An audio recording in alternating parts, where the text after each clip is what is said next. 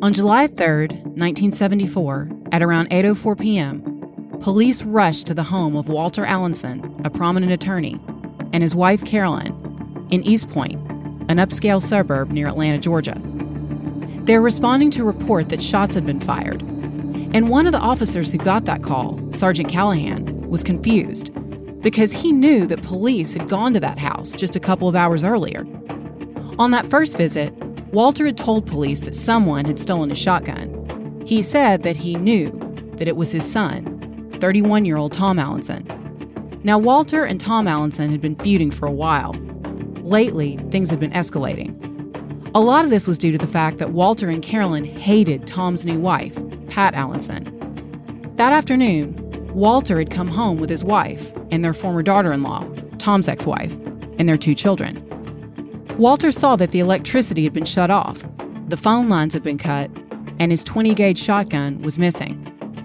When the officer had responded, he offered to search the house, but Walter said it was fine, he had things under control, and he could handle the situation himself. Now, something that looked like it started out as a family drama had turned into a double murder. One of the officers walked slowly down into the dark basement and found Carolyn's body at the foot of the stairs. She was covered in blood and had been shot through the chest. Now, because there were no lights and no electricity, police were confronted with a very confusing scene. At first, they thought they could have some kind of hostage situation going on because they couldn't see Walter and it was dark down there. They wondered if Walter could have shot his wife. Maybe he was down there, lying in wait for them somewhere. So they hung back, fired tear gas in, and after no one came out, put on gas masks and went back down. That's when they found Walter. He had been shot multiple times, in the head, neck, and chest, and was lying in a pool of blood near a small crawl space. When police started this investigation, they had no way of knowing that this case would play out like a real-life Southern Gothic horror novel. All they knew then was that they had to find Tom and his 36-year-old wife, Pat. Now, Pat Allenson had always had a dream. She wanted to be a real-life Scarlett O'Hara. She and Tom, her real-life Rhett Butler, had married 2 months earlier in a Gone with the Wind-themed wedding after a whirlwind romance. Then they moved into their dream home, a beautiful, large mansion named Kentwood Farms, situated on a 52-acre farm in Zebulon, Georgia. Pat was so obsessed with Gone with the Wind that she actually renamed her house Tara. She seemed to be living her dream, but 2 months later, 2 dead bodies in a dark basement turned it into a living nightmare. I'm Katherine Townsend. This is Red Collar.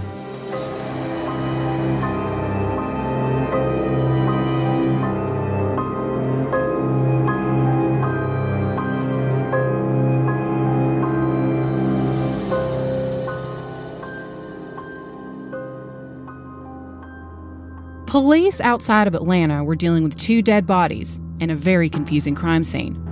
Now they had to piece together what had happened in that basement, and they needed to find Pat and Tom. They found Pat first. She was sitting in her Jeep just a couple of blocks away from the crime scene.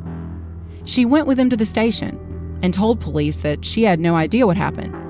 She said that she had last seen Tom when they went together to a doctor's appointment at around 3:30 that afternoon. She said that sometime around 5 p.m., he just disappeared, and she said she'd been waiting on him for hours. She insisted that Tom would never hurt anyone. But then she kind of rambled on about how his family had been out to get him. At one point, she seemed to be kind of overcome with emotion, and according to police, she just collapsed. Police didn't quite know what they were dealing with yet, but they did know immediately that this woman was a piece of work. Pat Allenson was born Mary Linda Patricia Vann. Her mom, Marguerite Seiler, had Pat when she was just 15 years old. While she worked, when Pat was young, she left Pat with her grandmother. And in a pattern that would repeat itself through this strange Southern family through multiple generations, Pat's grandma, Mary, raised her and became more like her mother than her real mother. Mary adored Pat. She spoiled her rotten. And when Pat grew up and it was obvious she was going to become a gorgeous woman, she was constantly reinforced for her good looks. So Pat learned at a young age that all she had to do was flash a smile, and she would likely be given whatever she asked for. True crime writer Ann Rule actually gave a great example of this in her book, Everything She Ever Wanted, which, by the way, was later made into a terrific TV movie starring Gina Gershon as Pat Allenson. Like a lot of kids, Pat went through a phase and decided at one point that she refused to eat anything except pancakes. So instead of waiting her out or making her go to her room without dinner or any kind of discipline, her grandma actually cooked her pancakes 3 times a day.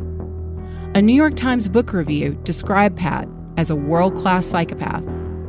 Now, not much is mentioned about Pat's biological father, but in 1942, Marguerite met Colonel Brown Radcliffe, a handsome military man from an old New York family. It seemed like she got her happy ending. They got married, and Pat's stepfather raised the kids as basically his own. He was good to them, and they were a happy family. But even then, there were some signs of the ruthless woman that Pat would later become. Anne Rule wrote, "Early on, there was something in Patty that went for the jugular, detecting weakness in an adversary and moving in relentlessly." Another early red flag was her hypochondria. When Pat got sick, she figured out pretty quickly that being in a hospital bed made her the center of attention, and she would continue these hypochondriac tendencies throughout her entire life. She also, in my opinion, seemed to show potential signs of Munchausen and later potentially untreated Munchausen by proxy, but she was never officially diagnosed. Pat would get huge, unexplained wounds. She was even in the hospital once for possible blood poisoning after she got an abscess on her hip. And it was only later in life that people figured out that Pat had been doing this to herself for years. She would stab herself with needles and open her pus-filled wounds with forceps. It got her attention and meant that she didn't have to work. For Pat, self-mutilation beat getting a job at the Waffle House. When she was 14, she started dating an 18-year-old named Gilbert Taylor. And at 15, just like her mom had, Pat found out that she was pregnant. They got married. Gilbert was in the military, but the relationship was rocky. The couple had 3 children, Susan, Deborah, and Ronnie. But the life of a modest military wife was not really suited to Pat. She had dreams of being somebody, which meant somebody rich. Somebody who could get somebody like Rhett Butler, who could buy her Tara. We hear a lot about patterns of escalation in serial killers when, for example, they go from window peeping to stalking people, later to sexual assault and possibly murder. There are patterns of escalation in fraud cases and in red-collar criminals, too. In a lot of cases, fraud often starts small, in childhood, with things like shoplifting. Pat was caught at a young age stealing things like baby clothes, and instead of disciplining her, her family would accuse the store detectives of conspiring against her. So Pat learned that she was entitled to nice things, and she could do whatever she had to do to whoever she had to do it to get them. While her husband was stationed in Germany, Pat started telling him that her neighbors' husbands were flirting with her, even hinting that they were raping her. This would also be a theme throughout her life. She presented herself as this delicate Southern flower who men just would not stop sexually harassing. She constantly used this ploy to get sympathy from men. She once even showed up at the police station with bruises all over her and claimed that she had been raped. But no evidence was found this had happened, and later, her family claimed that she made the whole thing up. By the mid-60s, Pat was separated from her husband. She went back to live with her parents. Pat's parents, by the way, would continue to financially support her throughout their entire lives. As a divorcee, Pat was in her mid-30s, but she was still beautiful with a great figure. Her skirts got shorter, her heels got higher, and she was soon linked to several men around town. Now remember, this was a different time, and so Pat did become the subject of some local gossip. Every once in a while, it seemed like her family would mention her getting a job. She only had a 10th grade education and no qualifications, so it probably would have been waitressing or something in retail. But right around then, she fell off a horse, spent time in the hospital, and after that, her family never really mentioned her working again. Now, during this time, she did meet one man who she fell hard for. He was an older politician. He had power and money and everything she wanted, but he was married, and he refused to leave his wife. So by summer of 1973, she was getting desperate. Now, while this was going on, Tom, who was born Seaborn Walter Thomas Allenson, was going through his own romantic trauma right across town. He and Pat had a lot in common on the surface. Like Pat, he was born with a long Southern name, Like Pat, his parents, Walter and Carolyn, were pretty distant, but his grandparents, who he called Nona and Pa, completely doted on him. They kind of knew each other, according to Ann Rule's book, because both of them were very active in the world of show horses. Pat's parents always had show horses. She taught riding lessons to wealthy clientele at one point. Tom worked as a blacksmith. He loved raising and working with horses. He also sold feed at the local Purina factory. Tom was facing his second divorce from his wife, Carolyn, and this divorce was rough. They had 2 kids, and Carolyn had a drinking problem. Tom was handsome and big. He was 6'3" and very fit. Tom's parents had helped him get through his first divorce, but according to Ann Rule's book, they did not approve of his split with Carolyn.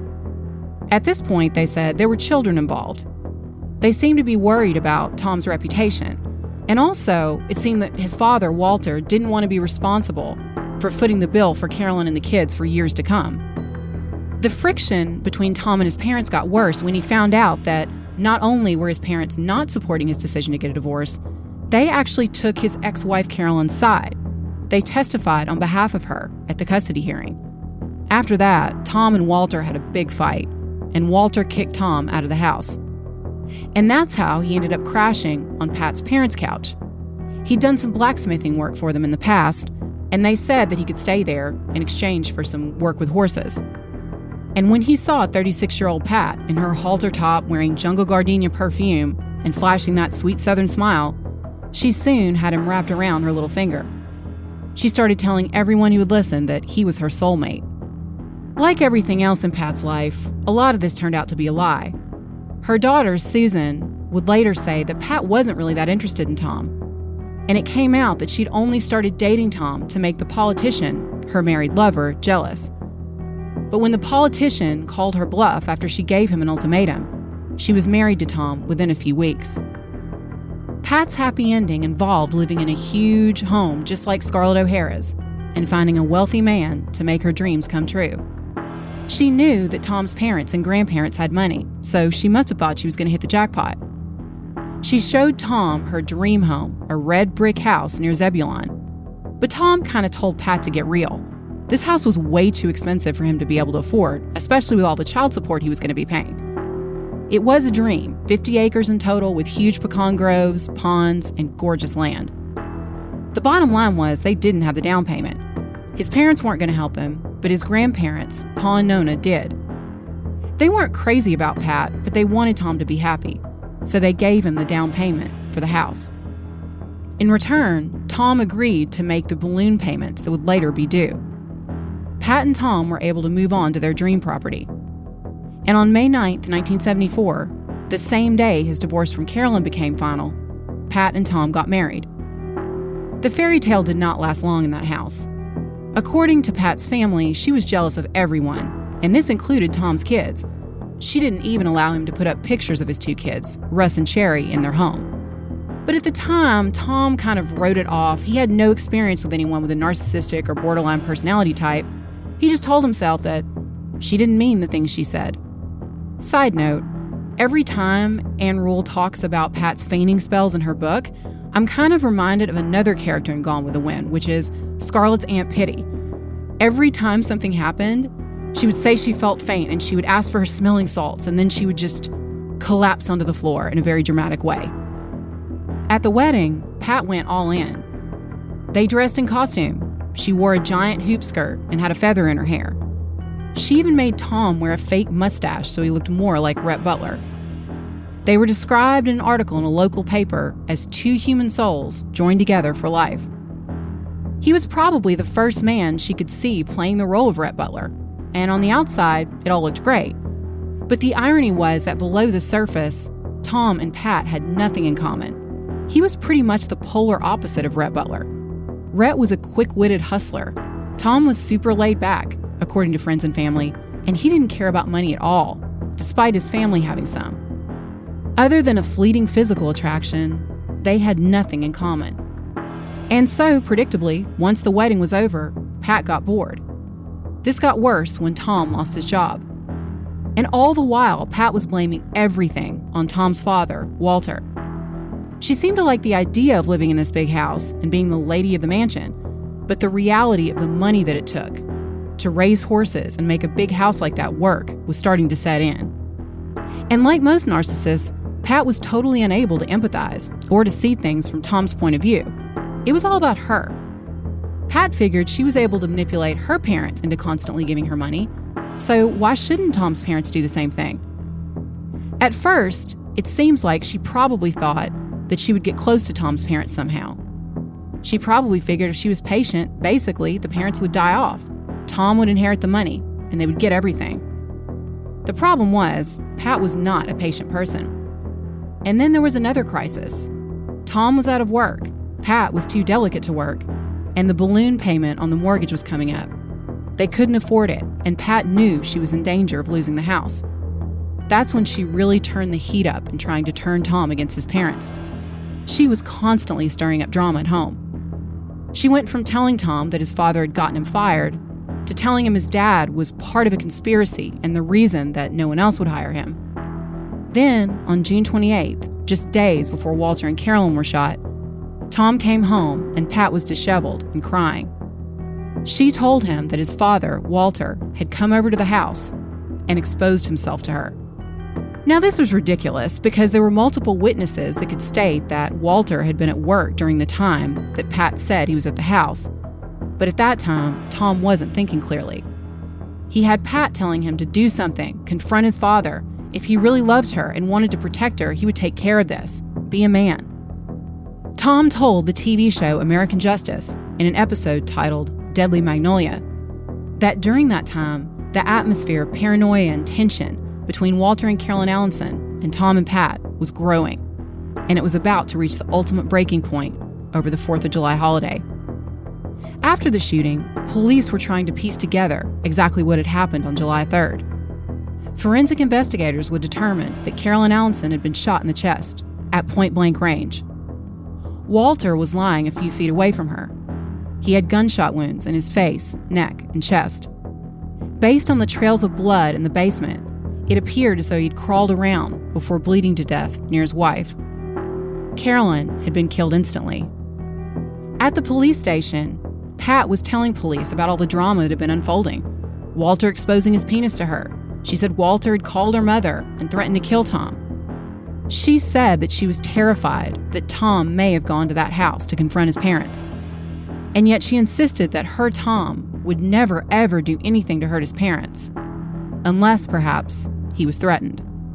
The hunt for Tom Allenson was on.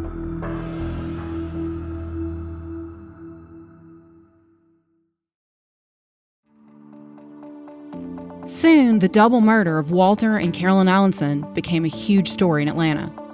Police didn't have to look far for Tom. They went to his house in the early morning hours of July 4th, and he went with them voluntarily. He was arrested and charged with his parents' murder.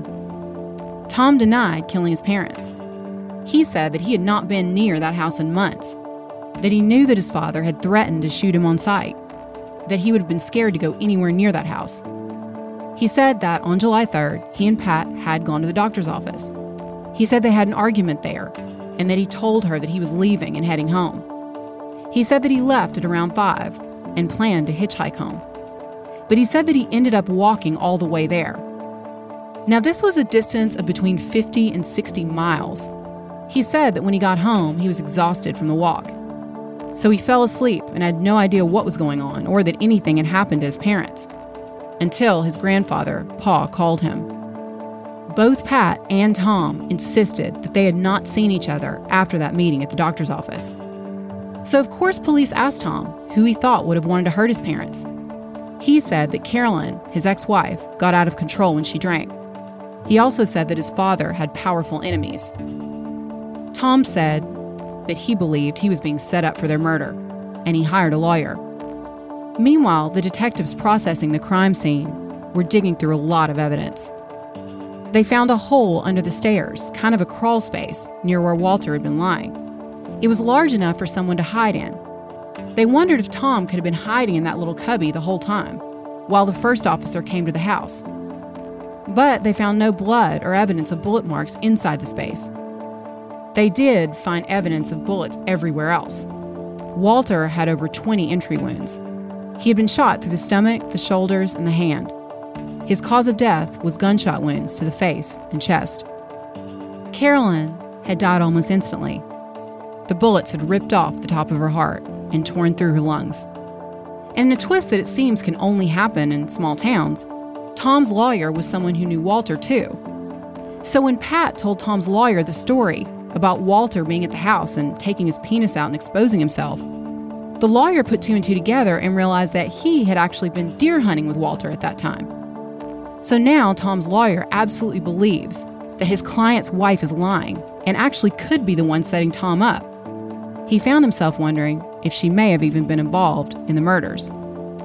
But Pat had Tom convinced that she was his only hope at that point. He was buying into her us against the world mentality.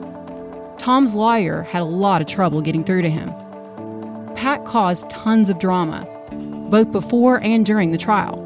She actually faked a heart attack in the courtroom and was so disruptive that Tom's lawyer asked to have her banned.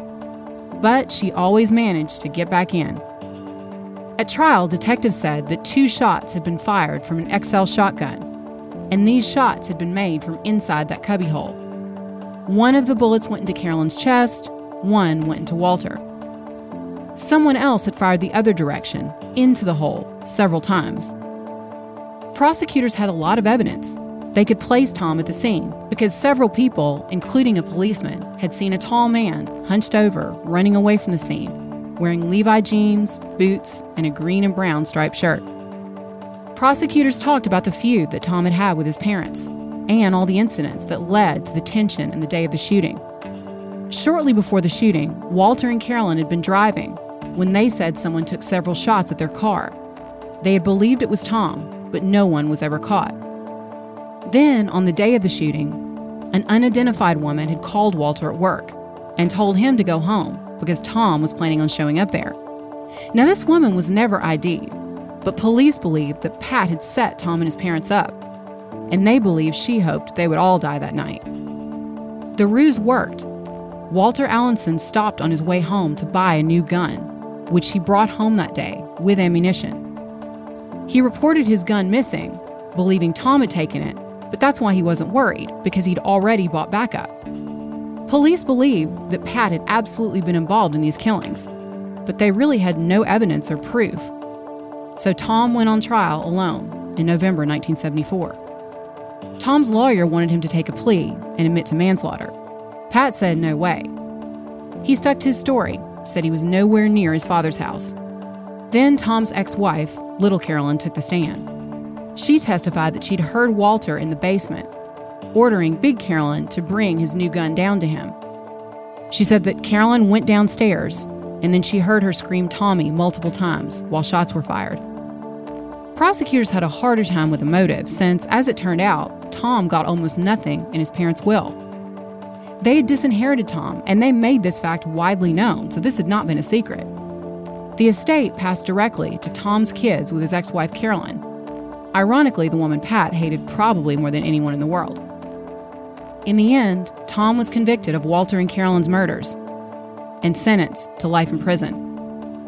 And while in prison, Pat was his only lifeline to the outside world. She kept telling him about her bad luck. There was the fire that started at her parents' house.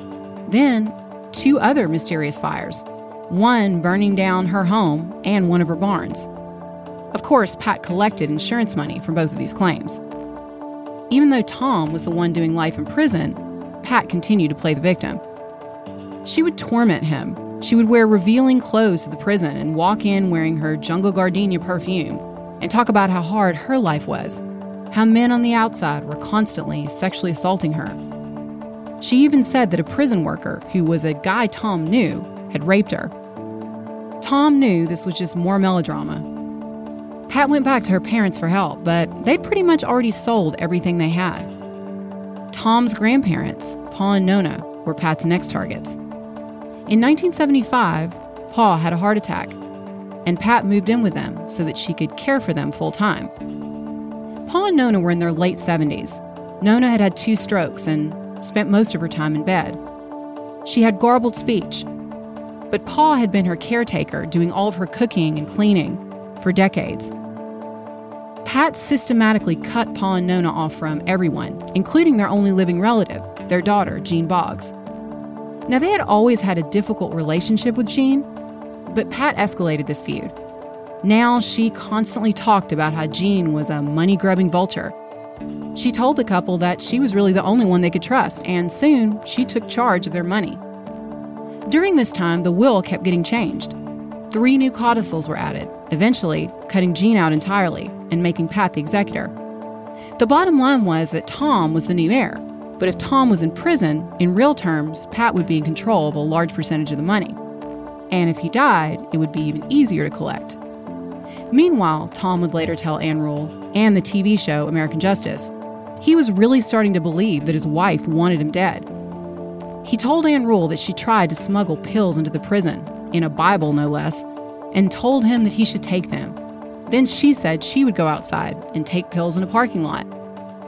So she wanted to do a suicide pact, but she wanted him to go first. She said, "Don't worry, they will meet in heaven." He said, "No way." In June 1976, Pa's doctor got a call from Pat. She said that Pa had been taking pills and drinking heavily, which his doctor would later tell investigators seemed totally out of character for his patient who he'd known for decades. She couldn't wake him up. Pa went into a coma and was taken to the hospital. A doctor found scratches on Nona's arms. Pat told him they happened when Pa tried to smother her with a pillow while she was sleeping. Police questioned Pat, and she had another crazy story for them. She told them that Pa had been acting erratically because he was the one who killed Walter, his own son, and Carolyn, and she said she had proof. That's when she gave investigators a mysterious letter, sealed in an envelope with the words, "Mr. Walter Allenson, please don't open until I pass out," written on the outside. Police talked to Nona, but of course her speech was very difficult to understand. So Pat was the one who was translating. Now this part is terrifying for me to think about because I think about elderly people I know and how vulnerable they are. First, they're trapped inside the house with her. She's controlling everything that they eat and drink. And then she's translating their words. In this typewritten letter, someone purporting to be Pa said that he was the one who killed Walter and Carolyn Allenson, not Tom. He said that he was dictating to Pat. She was typing the letter because he had struggled to write since his heart attack. Later, the story was changed, and Pat said that her mother had actually typed the letter. It was actually not a terrible forgery. She'd been pretty clever. She even misspelled similar words, the words Pa misspelled. In the letter, Pa said he had been hiding in the hole when Tom crawled in with him. He knew that Carolyn had been shot, and then he opened fire. He added that no one knew his secret, not even his wife. But experts pretty quickly concluded that Pat had forged the documents. Another detail that made no sense was the fact that the document had been notarized 3 days before it was typed. So it made no sense. Meanwhile, Walter and Carolyn's daughter Jean was trying to figure out what was going on. She came to the hospital and was horrified when she wasn't allowed into her own parents' room. Pat had had her barred. This must have been infuriating for Jean because, according to her family's description, Jean was tough. So when she talked to police, at the time, it seems that she kind of came across as angry and bitter. But Pat, on the other hand, knew how to butter them up and sweet talk and play men. So the police, at first, seemed to want to believe Pat. But Jean knew that something was wrong. She knew in her heart that Pat had poisoned her parents. So she collected hair and nail clippings from her father and sent them to the Georgia Bureau of Investigation's crime lab. Eventually, investigators found a massive amount of arsenic in Pa's system and a smaller amount in Nona's. Pat was arrested and charged with criminal attempt to commit murder. Investigators said that based on the hair and nail growth patterns they saw, they believed the couple had been poisoned over a period of at least 6 months. It was clear who had done it because Pat had been feeding them all of their meals and had complete control over every single thing they put in their bodies. But she completely denied any involvement. When her trial started in 1977, she claimed that Pa, who she said was guilt-stricken over the 2 murders, tried to poison himself with arsenic to end his own life. Now, arsenic would be a long and painful way to die. Investigators said this was crazy because even if Pa had wanted to kill himself, he would never have left Nona, who was totally dependent on him, behind. And if he had wanted to end his life, He would have used a gun. He had a lot of them in the house. He wouldn't have chosen a horrible and unreliable way to die and been in constant pain for months. Pat kind of fell apart on the stand. Every time she was questioned about the discrepancies in her stories and the ridiculous so-called confession document, she just played dumb and said she didn't understand. It was a tactic that had worked with men throughout her entire life, but it didn't work this time. Pat was found guilty of attempted murder and sentenced to 20 years in prison. At age 39, she started serving her sentence at the Hardwick Correctional Institute in Milledgeville, Georgia. Shortly after Pat went to prison, she and Tom got a divorce. She was a model inmate. She kept up her lifelong passion of knitting and crafting and started making little Victorian dolls, kind of perfect little versions of the woman she'd hoped to be. She went from Tara to a cell block, but sitting in there with her little glass-eyed dolls around her, she did pretty well. She wrote positive-sounding letters to her daughters, Debbie and Susan, and Susan believed maybe her mom had finally learned her lesson. She hoped that when her mom got out, she would have a new life. Pat was paroled in 1984, after just 7 years. She was 47 years old, and this is where her story could have ended. She could have been another middle-aged woman who found a normal job, who turned into a little old lady doing her craft work and knitting. But then, something else wild happened. As part of her parole, Pat was assigned to be a companion to the elderly. Now, this is totally insane. This is the woman nicknamed the Deadly Magnolia, who was convicted of trying to poison 2 vulnerable people. And she's now assigned to a place called the Fountain View Convalescent Home in Atlanta. They actually trusted her to take care of wealthy older people, exactly the people that she'd preyed on before. For a short while, Pat got a job at a local Pizza Hut, which, given her spoiled and pampered background, she basically saw as hitting rock bottom. Then, in 1987, she got a fateful call. Someone who had heard about her great work with the elderly asked her to work for a couple, Elizabeth Christ and James Christ. They lived in a mansion in a beautiful neighborhood in Atlanta near the Peachtree Country Club. James had Parkinson's, and Elizabeth needed help caring for him. So soon, Pat and her daughter Debbie, who was around 30 at the time, started working for the couple. Neither of them had any formal nursing training, so they just made it up. They faked resumes and credentials.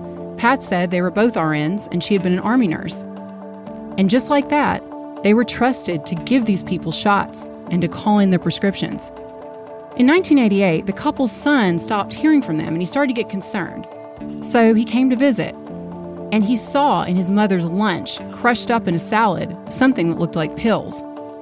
He took her in for tests. Pat's daughter Susan would later tell Ann Rule that she started to get sick too, and doctors couldn't figure out what was wrong with her.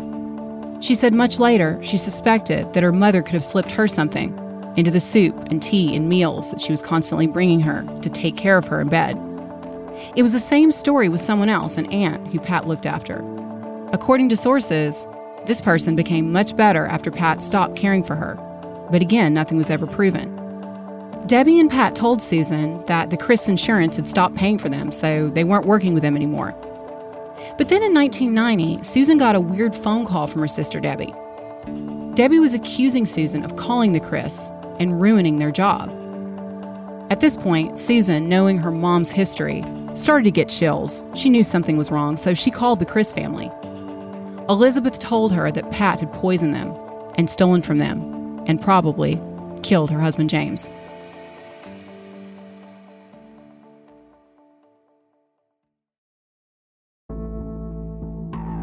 Susan knew what she had to do. She turned her mom and her sister over to the Fulton County DA's office. Elizabeth Christ told the investigators a horror story. She said that soon after hiring Pat, she was confined to her bed, too weak to move. Pat worked days and Debbie worked nights. They fired the other staff, and they soon had her trapped in bed upstairs.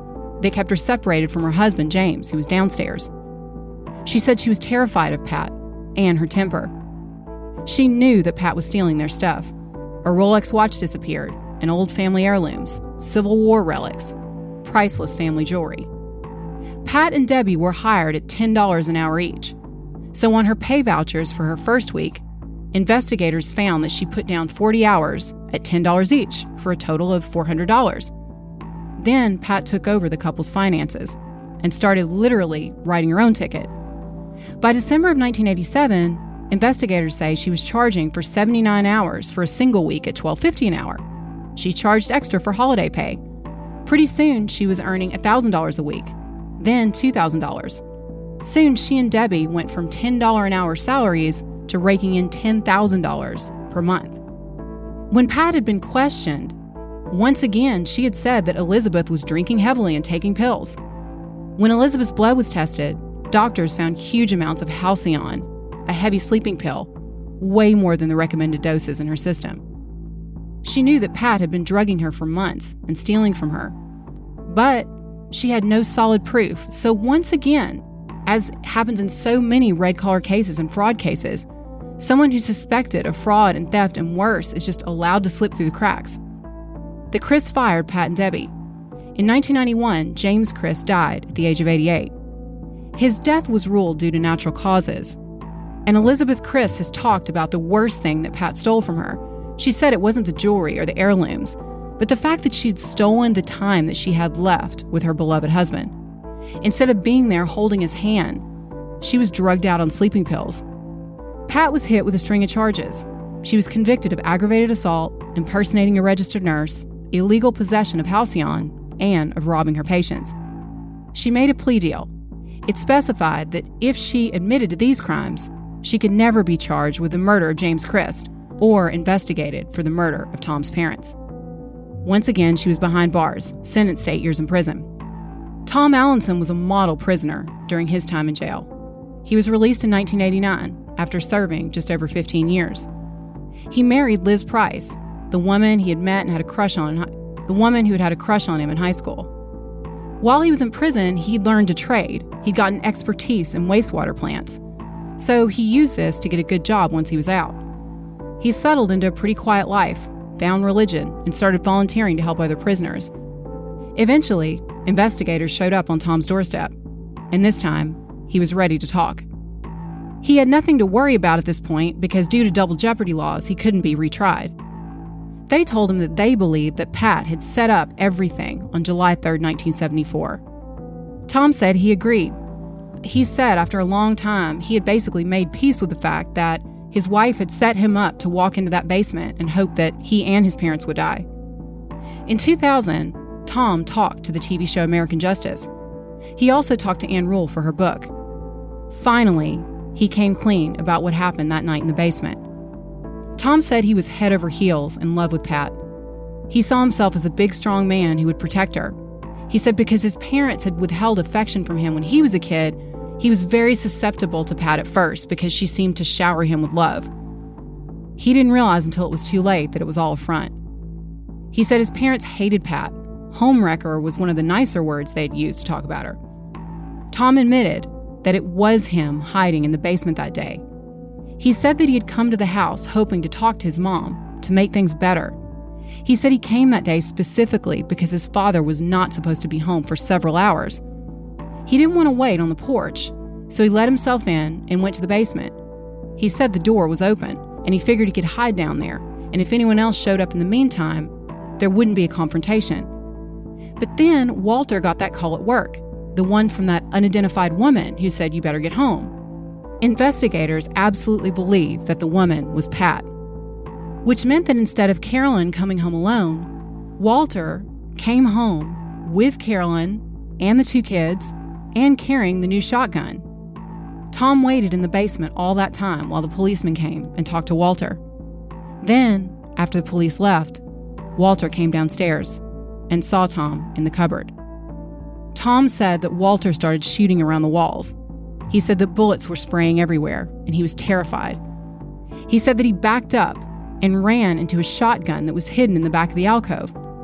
This was the same gun that Walter had reported stolen, and yet somehow, this gun showed up fully loaded in the back of this little closet. That's when he said he heard a click and realized his dad was out of ammo. He said at that point he heard his father call upstairs to ask Carolyn to come down with a new gun. And she did. According to Tom, she fired. He said when she fired the shot, he jumped back and shot too. And that was the shot that hit his mother in the chest. When his father started firing, he aimed again and started shooting at his father. Then Tom said he ran. And ballistics seemed to match up, at least somewhat, with Tom's version of events. The gun that Tom used had been fired twice. Carolyn's gun had been fired once, and Walter Allenson's gun had been fired several times. He also admitted something else. He said that he did see Pat after the shootings. He said that Pat told him to find his own way home, and just like he always did, he did what she asked. He now believes that Pat was the one who took the gun, cut the electricity and the phone lines, put the loaded gun into the hole, and called Walter at work. Pat was the one who set the whole thing in motion. He told Ann Rule, Pat was a headstrong, manipulative type person that would do anything to get what she wanted, and you do not know she was doing it. On a website called Full Gospel Businessman's Training, Tom posted as part of his bio, "My third wife had been called a black widow, and I got lured into her web." In his entry, he wrote how his faith in the Lord had helped pull him through the dark times. He said that since his release, he's worked closely with the Department of Corrections. He helps minister to prisoners and help them transition into halfway houses. Tom's now in his 70s. There's not much written about him now, but he and Liz appear to still be together and living in Georgia. The case received a lot of media attention, documentaries, TV movie, and the Ann Rule book. When it came out in 1993, the New York Times article read, "Now 55 years old and grossly obese, Pat Allenson has had 2 strokes and can no longer walk or talk. But one finishes this harrowing tale with a nagging fear that it is not over yet, because you can't keep a psychopath down." And as it turns out, the newspaper was right. Pat was released from prison a second time in 1999. Her mom passed away, and she moved in with her stepfather and his new wife. She opened a doll shop called Pat's Pretty Playthings. Then, in February 2008, at age 70, she made headlines again. Pat, who had gone back to being Pat Taylor, was arrested and charged with doctor shopping. According to media reports, she's suspected of receiving over 3,700 pills in less than a year. She was charged with 3 felony counts, unauthorized distribution. Lieutenant Jody Thomas with the Fayette County Sheriff's Office said, "She's just obtaining an astronomical amount of prescription drugs from various doctors in the area. Normally drugs at that level, we would investigate somebody that they were possibly distributing them. But at this point, there's no indication she was doing anything other than using them herself." I'm not sure about this. The sheriff's detectives say that Pat would go to several doctors and ask for a prescription painkiller, a powerful opioid similar to Vicodin. Whatever's going on with those pills and whatever Pat might have said to them, I doubt that she took all of them herself, especially when I read that she's reportedly been caring for her elderly stepfather. Pat Allenson is still out there. She would be 83 now, even though many people feel she's been directly responsible for at least 3 deaths. To this day, Pat has never been convicted of murder.